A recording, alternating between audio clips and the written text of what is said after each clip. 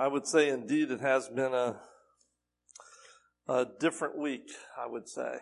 It's interesting. But we definitely want to keep a lot of the folks here in our prayers because there's a lot going on and a lot of hurt, a lot of suffering.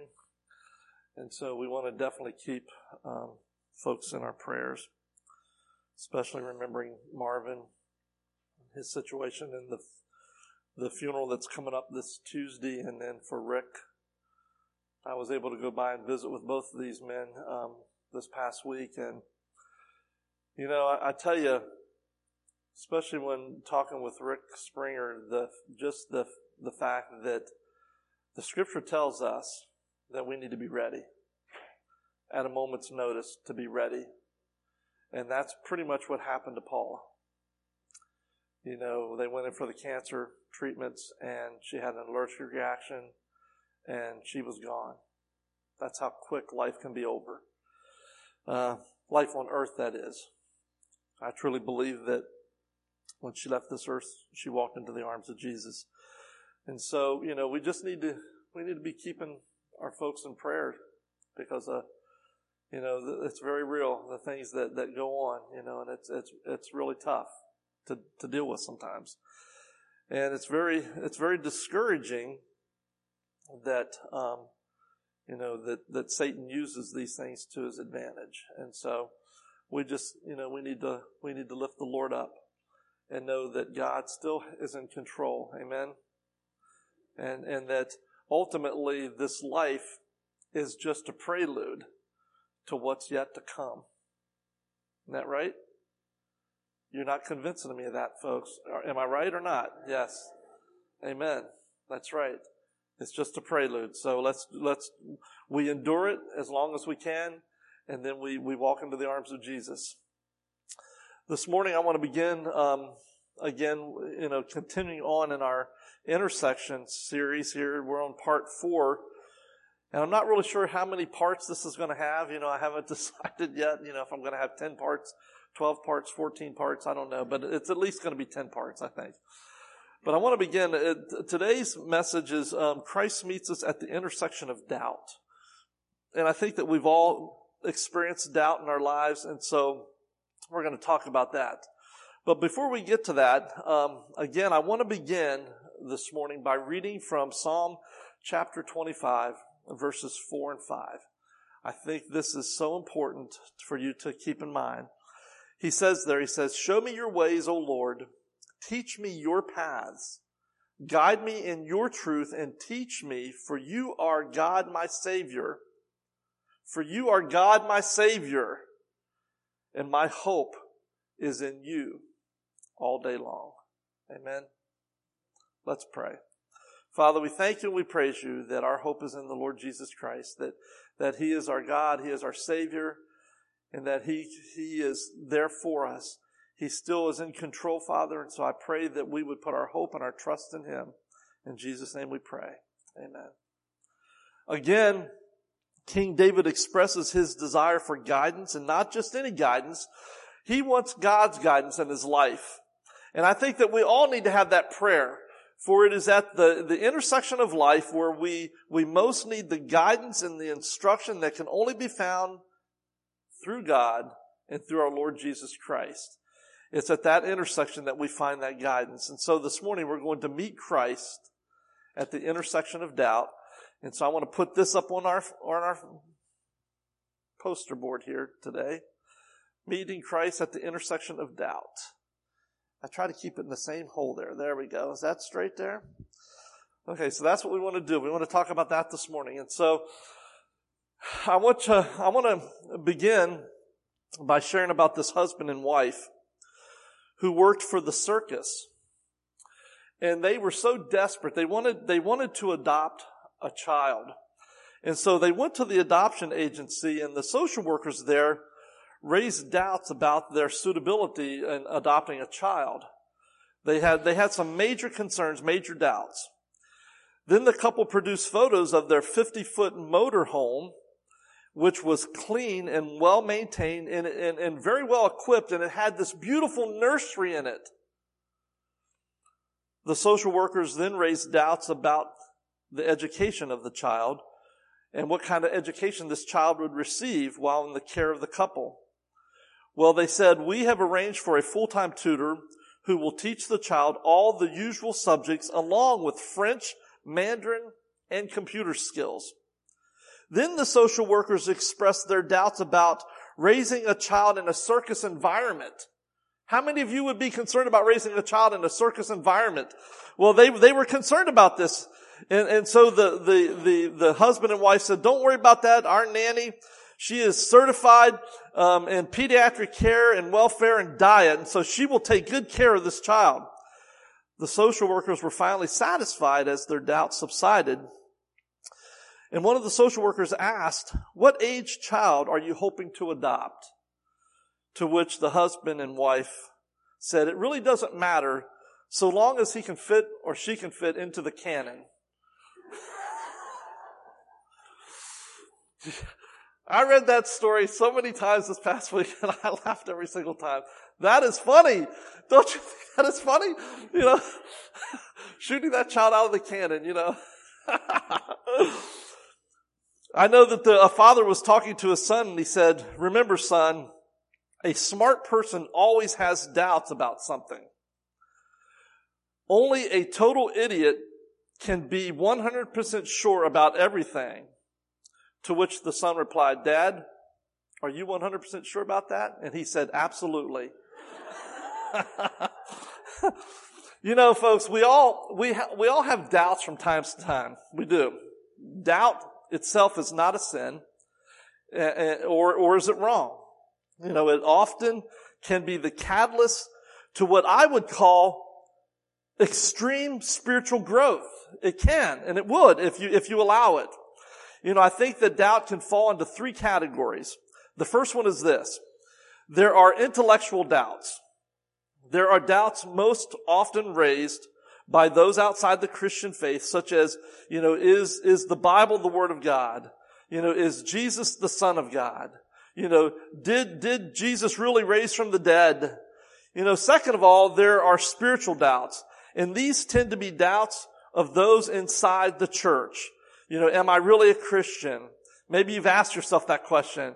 Have I truly believed? Why is it so hard to pray? Why do I feel so guilty all the time? Then the third is this. It's called circumstantial doubts.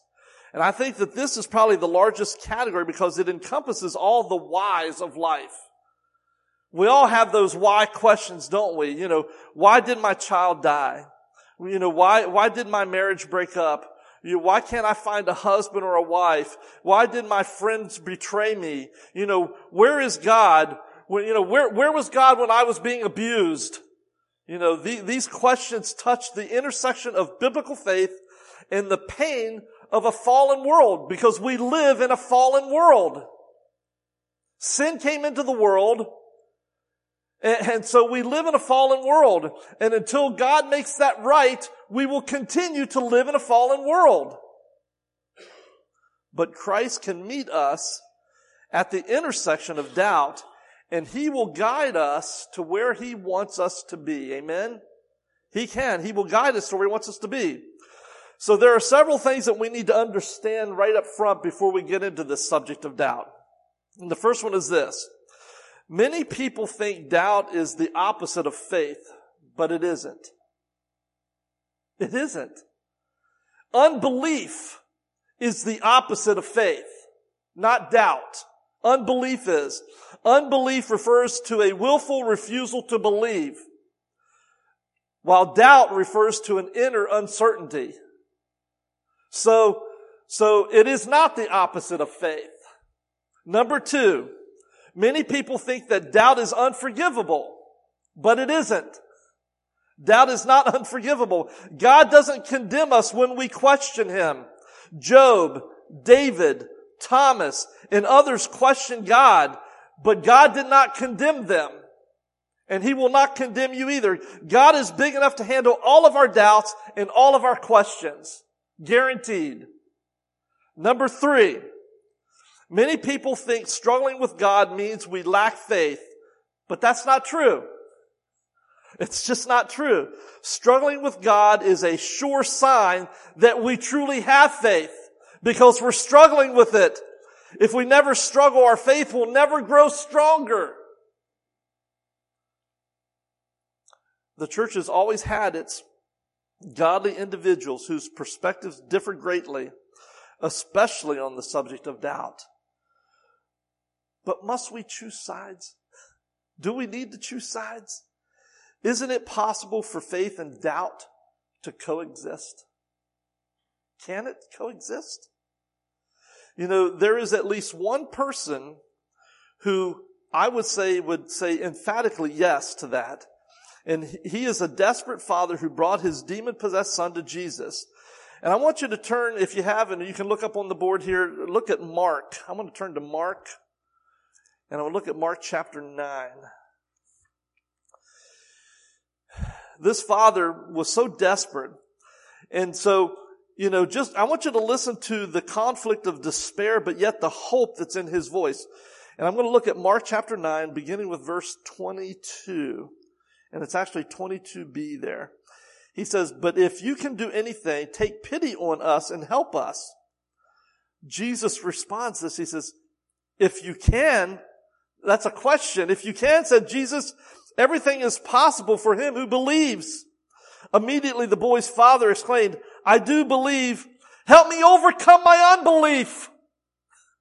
Help me, Lord, to overcome my unbelief.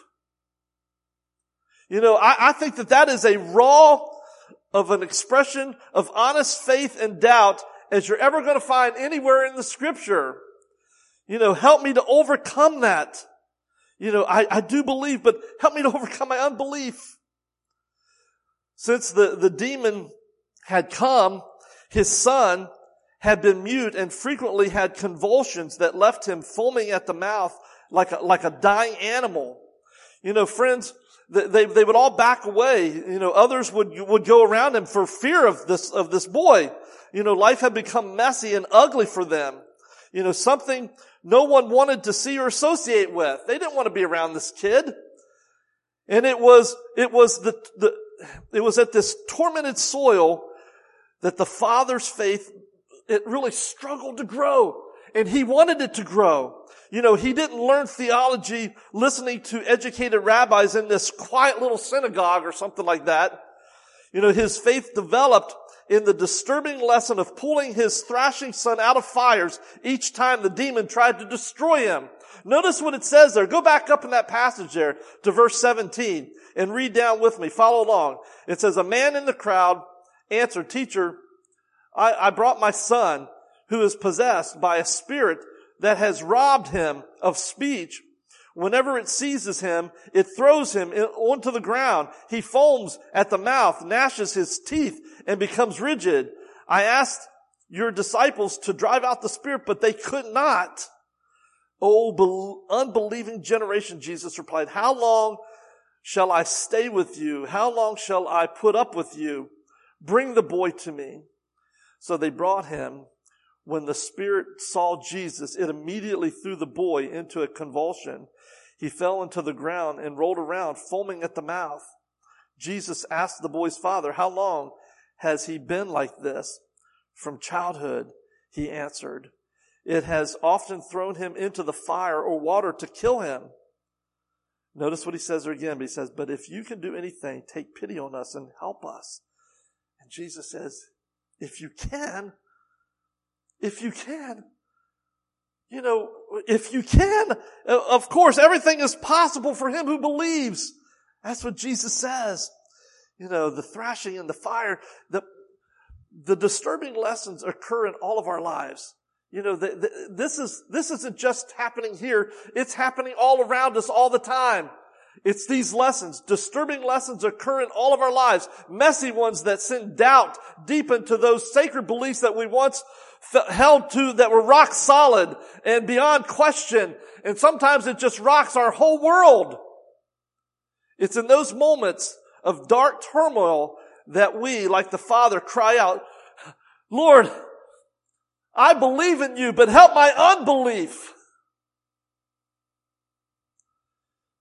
When do doubts emerge? When do they come out? I believe that doubts come to us when we reach the limit of our understanding. When we encounter a sudden, unexpected calamity. When we pray for a certain thing and the exact opposite occurs.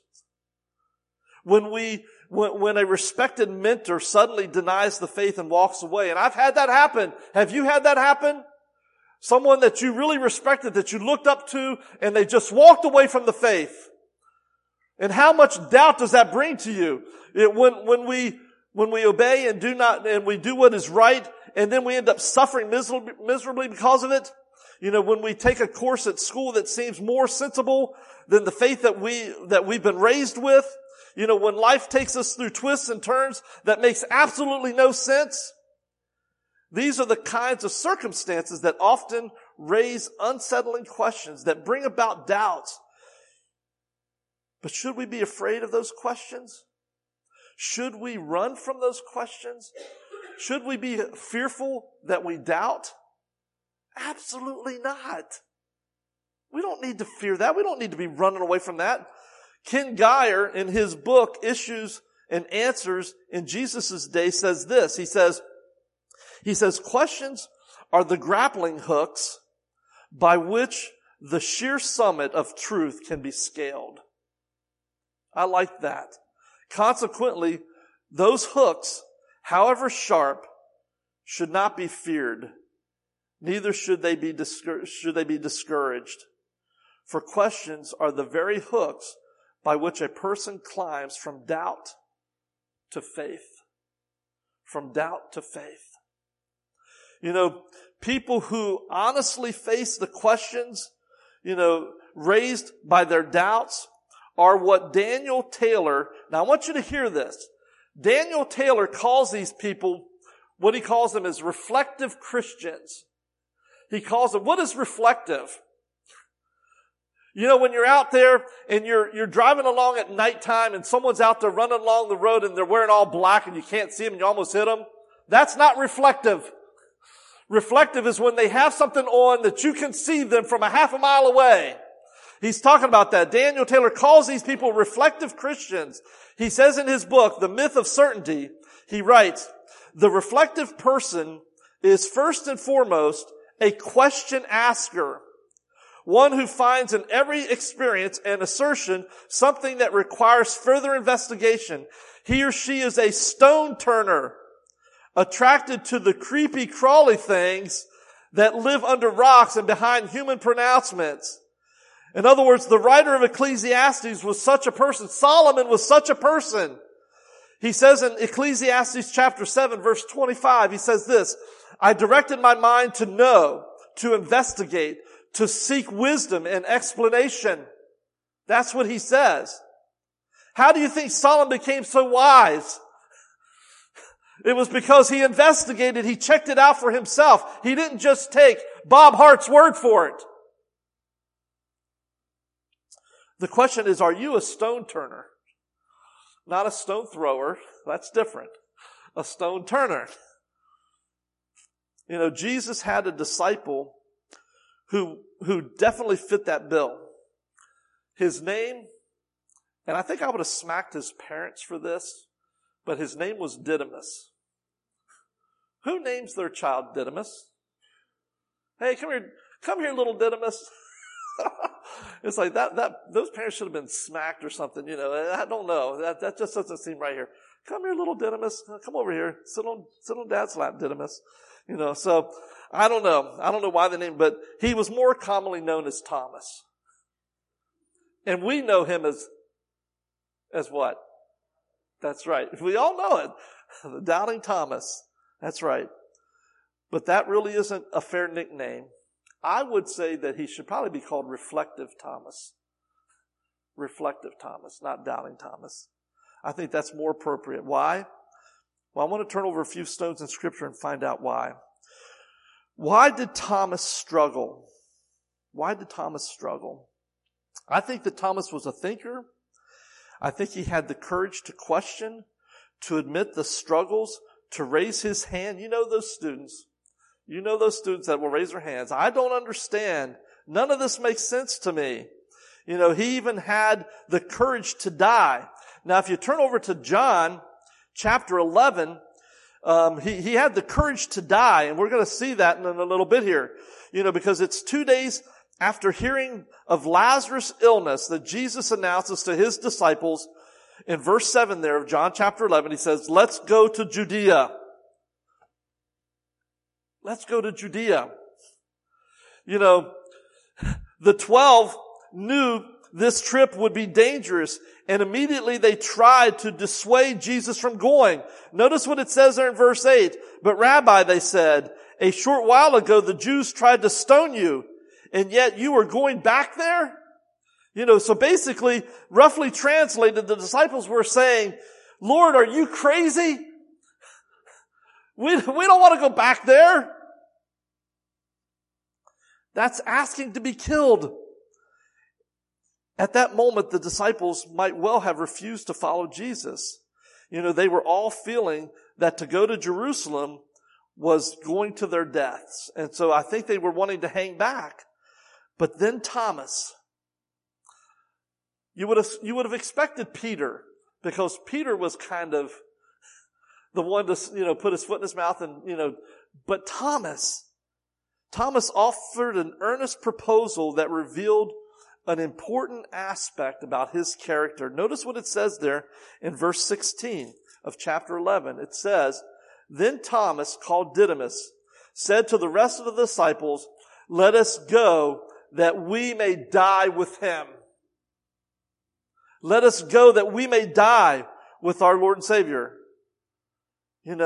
Thomas wasn't afraid. Thomas said that. You mean to tell me the same Thomas whose nickname causes everybody to smile or have that grin on their face? Yes, this is the same guy. The truth is, I believe he was a man of great courage. Remember, this wasn't an idle boast for someone who, because they didn't know that Jesus was going to raise Lazarus from the dead. So he really thought, he earnestly believed that in returning to Judea, he was going to die. But he was willing to die with Jesus. He was determined to stand by Jesus no matter what the cost. Another glimpse of Thomas' struggles here with his faith and doubt is revealed in the Last Supper. If you remember in John chapter 13 and 14, that passage, the disciples' stomachs were churning through practically the whole meal, because they were upset by the words that Jesus shared with them. Jesus shared a lot of things with them at that meal. Like, one of you is going to betray me. And I'm sure they were all looking around. Okay, which one of us is it? Which one's going to betray? And he also said, where I go, you cannot follow me right now. Then too, Christ's comments about, everyone knowing the way to his Father's house didn't settle well with them either. So I want you to notice in John chapter 14, verses 1 through 5, what he says there. It says, do not let your hearts be troubled. Trust in God. Trust also in me. In my Father's house are many rooms. If it were not so, I would have told you. And I am going there to prepare a place for you. And if I go to prepare a place for you, I will come back and take you to be with me, where you may also be where I am. You know the way to the place where I'm going. And I can just see Thomas. He wanted to ask that question. And Thomas said to him, Lord, we don't know where you are going, so how do we know the way? Only Thomas had the courage to ask the question. Only Thomas did. He could have sat there quietly with the rest of the disciples, but it would have gone totally against his nature to pretend to understand when he didn't understand. And so he had to ask the question. He had to ask the question. And you know what? We should be extremely happy and glad that he asked that question, because it prompted Jesus to give one of the clearest directions to the Father's house in all of Scripture. Do you remember what Jesus said? He basically looked at Thomas and said, Jesus answered, I am the way, the truth, and the life. No one comes to the Father except through me. Thomas, I am the way. That's how you're going to get to the Father's house. I am the way. Perhaps we now can appreciate more deeply than ever this reflective disciple's struggle to believe at his intersection of doubt. And so I think it kind of leads us to be able to understand a little bit more when we go to John chapter 20 and we find that he's really doubting here. After Jesus' arrest and crucifixion, every creepy, crawly doubt imaginable was uncovered in Thomas's stone-turning mind. His faith twisted in silent convulsions, touched off by the powerful uncertainties that mocked everything that he believed in. Have you ever had your beliefs just rocked to the core? Well, this is what happened to Thomas. Jesus was supposed to be the Messiah. We sang about it this morning. Jesus Messiah. But now he's dead. There is no kingdom. Can you imagine him thinking that? He was fake. We must have been a fool to believe. So all these things are running through his mind. And for 3 days, all the disciples grieved. They were tormented by the doubts that possessed them. Then Jesus came back. Jesus came back. And in John chapter 20, beginning with verse 19, he says, on the evening of the first day of the week, when the disciples were gathered together with the doors locked for fear of the Jews, Jesus came and he stood among them and said, "Peace be with you." What would you have done? Would you have said, "Excuse me, Lord, I got to go change my drawers"? Because he's standing there. All of them the doors are locked. And all of a sudden, Jesus is standing in the midst of them. Jesus is right there in the midst of them. It says, "Peace be with you." After he said this, he showed them his hands and his side, and the disciples were overjoyed when they saw the Lord. And again, Jesus said, "Peace be with you. As the Father has sent me, I am sending you." And then go down there to verse 24. It says, "Now Thomas, called Didymus, one of the 12, was not with the disciples when Jesus came." Thomas wasn't there. Do you ever wonder why Thomas wasn't there? I have. Probably because he had chosen to grieve alone. Reflective people oftentimes do that. They prefer solitude to crowded rooms for sorting out their questions, and that's okay. That's okay. Wherever that heartbroken disciple was, his companions soon found him and exclaimed to him. They said it. Notice what it says in verse 25 there.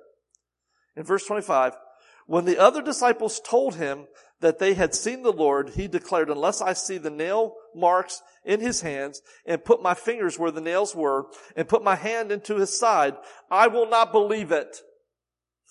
I will not believe it. Thomas pessimistically replied, I'm not going to believe that. Thomas could say nothing less. It would take more than words to help this reflective disciple overcome the disturbing lessons of having his master pinned to a cross with Roman spikes. He saw it for himself. It would take touching the resurrected Savior's wounds to heal the wounds of Thomas's faith, because he really struggled there. And that is exactly what Jesus allowed him to do. Notice what it says there in verses 26 through 28. A week later, his disciples were in the house together again, and Thomas was with them. Though the doors were locked, notice what it says there, though the doors were locked, Jesus did it again. The doors were locked, and he came and he stood among them and said, "Peace be with you." And then he said to Thomas, Jesus already knew what Thomas was thinking, what Thomas was feeling. Jesus said to Thomas, he said, "Put your finger here and see my hands. Reach out your hand and put it into my side. Stop doubting and believe. And Thomas said one of the greatest things ever said in all of Scripture. Thomas said to him, "My Lord and my God." My Lord and my God. Now I want to tell you something, folks. That is as raw an expression of sincere faith as you're ever going to see anywhere in the Scripture. The kind of rock-solid faith that only comes to those who have honestly faced their doubts. And Thomas was such a person. Afterwards, Jesus extended a blessing upon those in the future whose doubts would be healed because they could not touch his wounds with his hands or with their hands, but they touched him with the hand of faith. Notice what it says there. Jesus said, let me look here. Jesus told them in verse 29, "Because you have seen me, you have believed.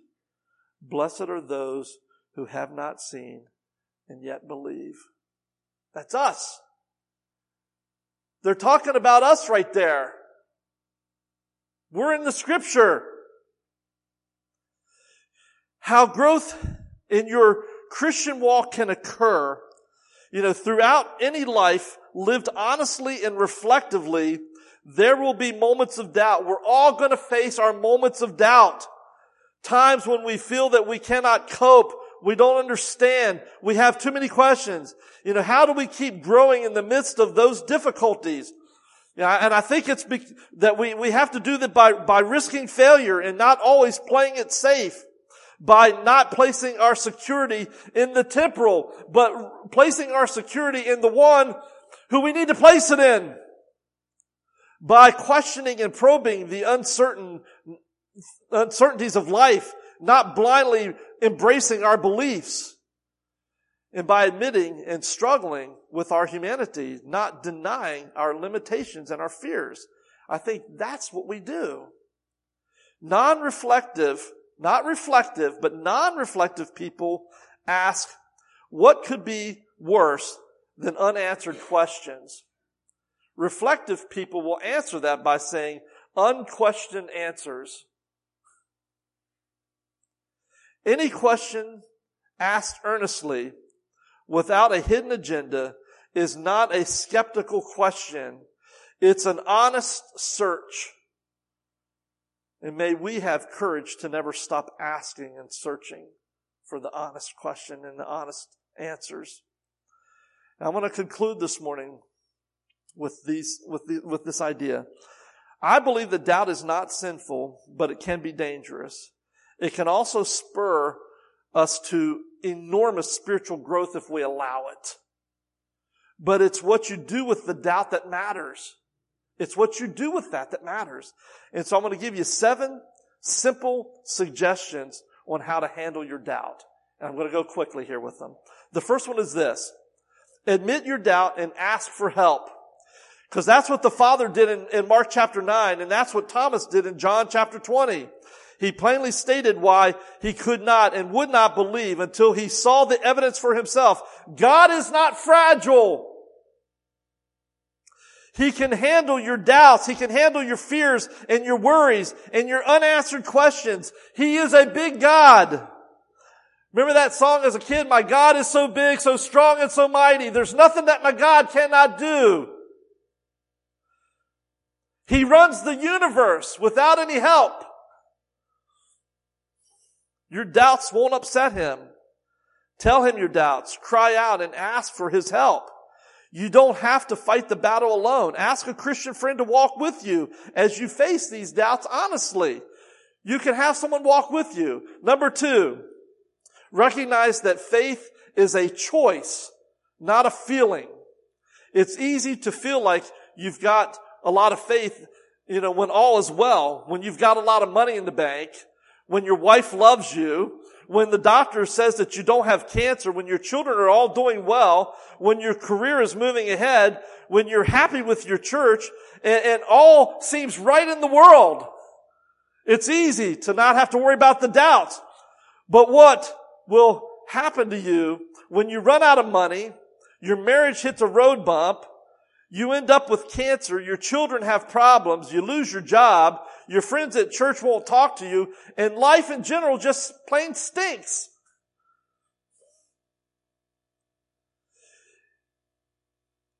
If all you've got is a God of the good times, if that's all you have is a God of the good times, then your faith is going to be shallow indeed.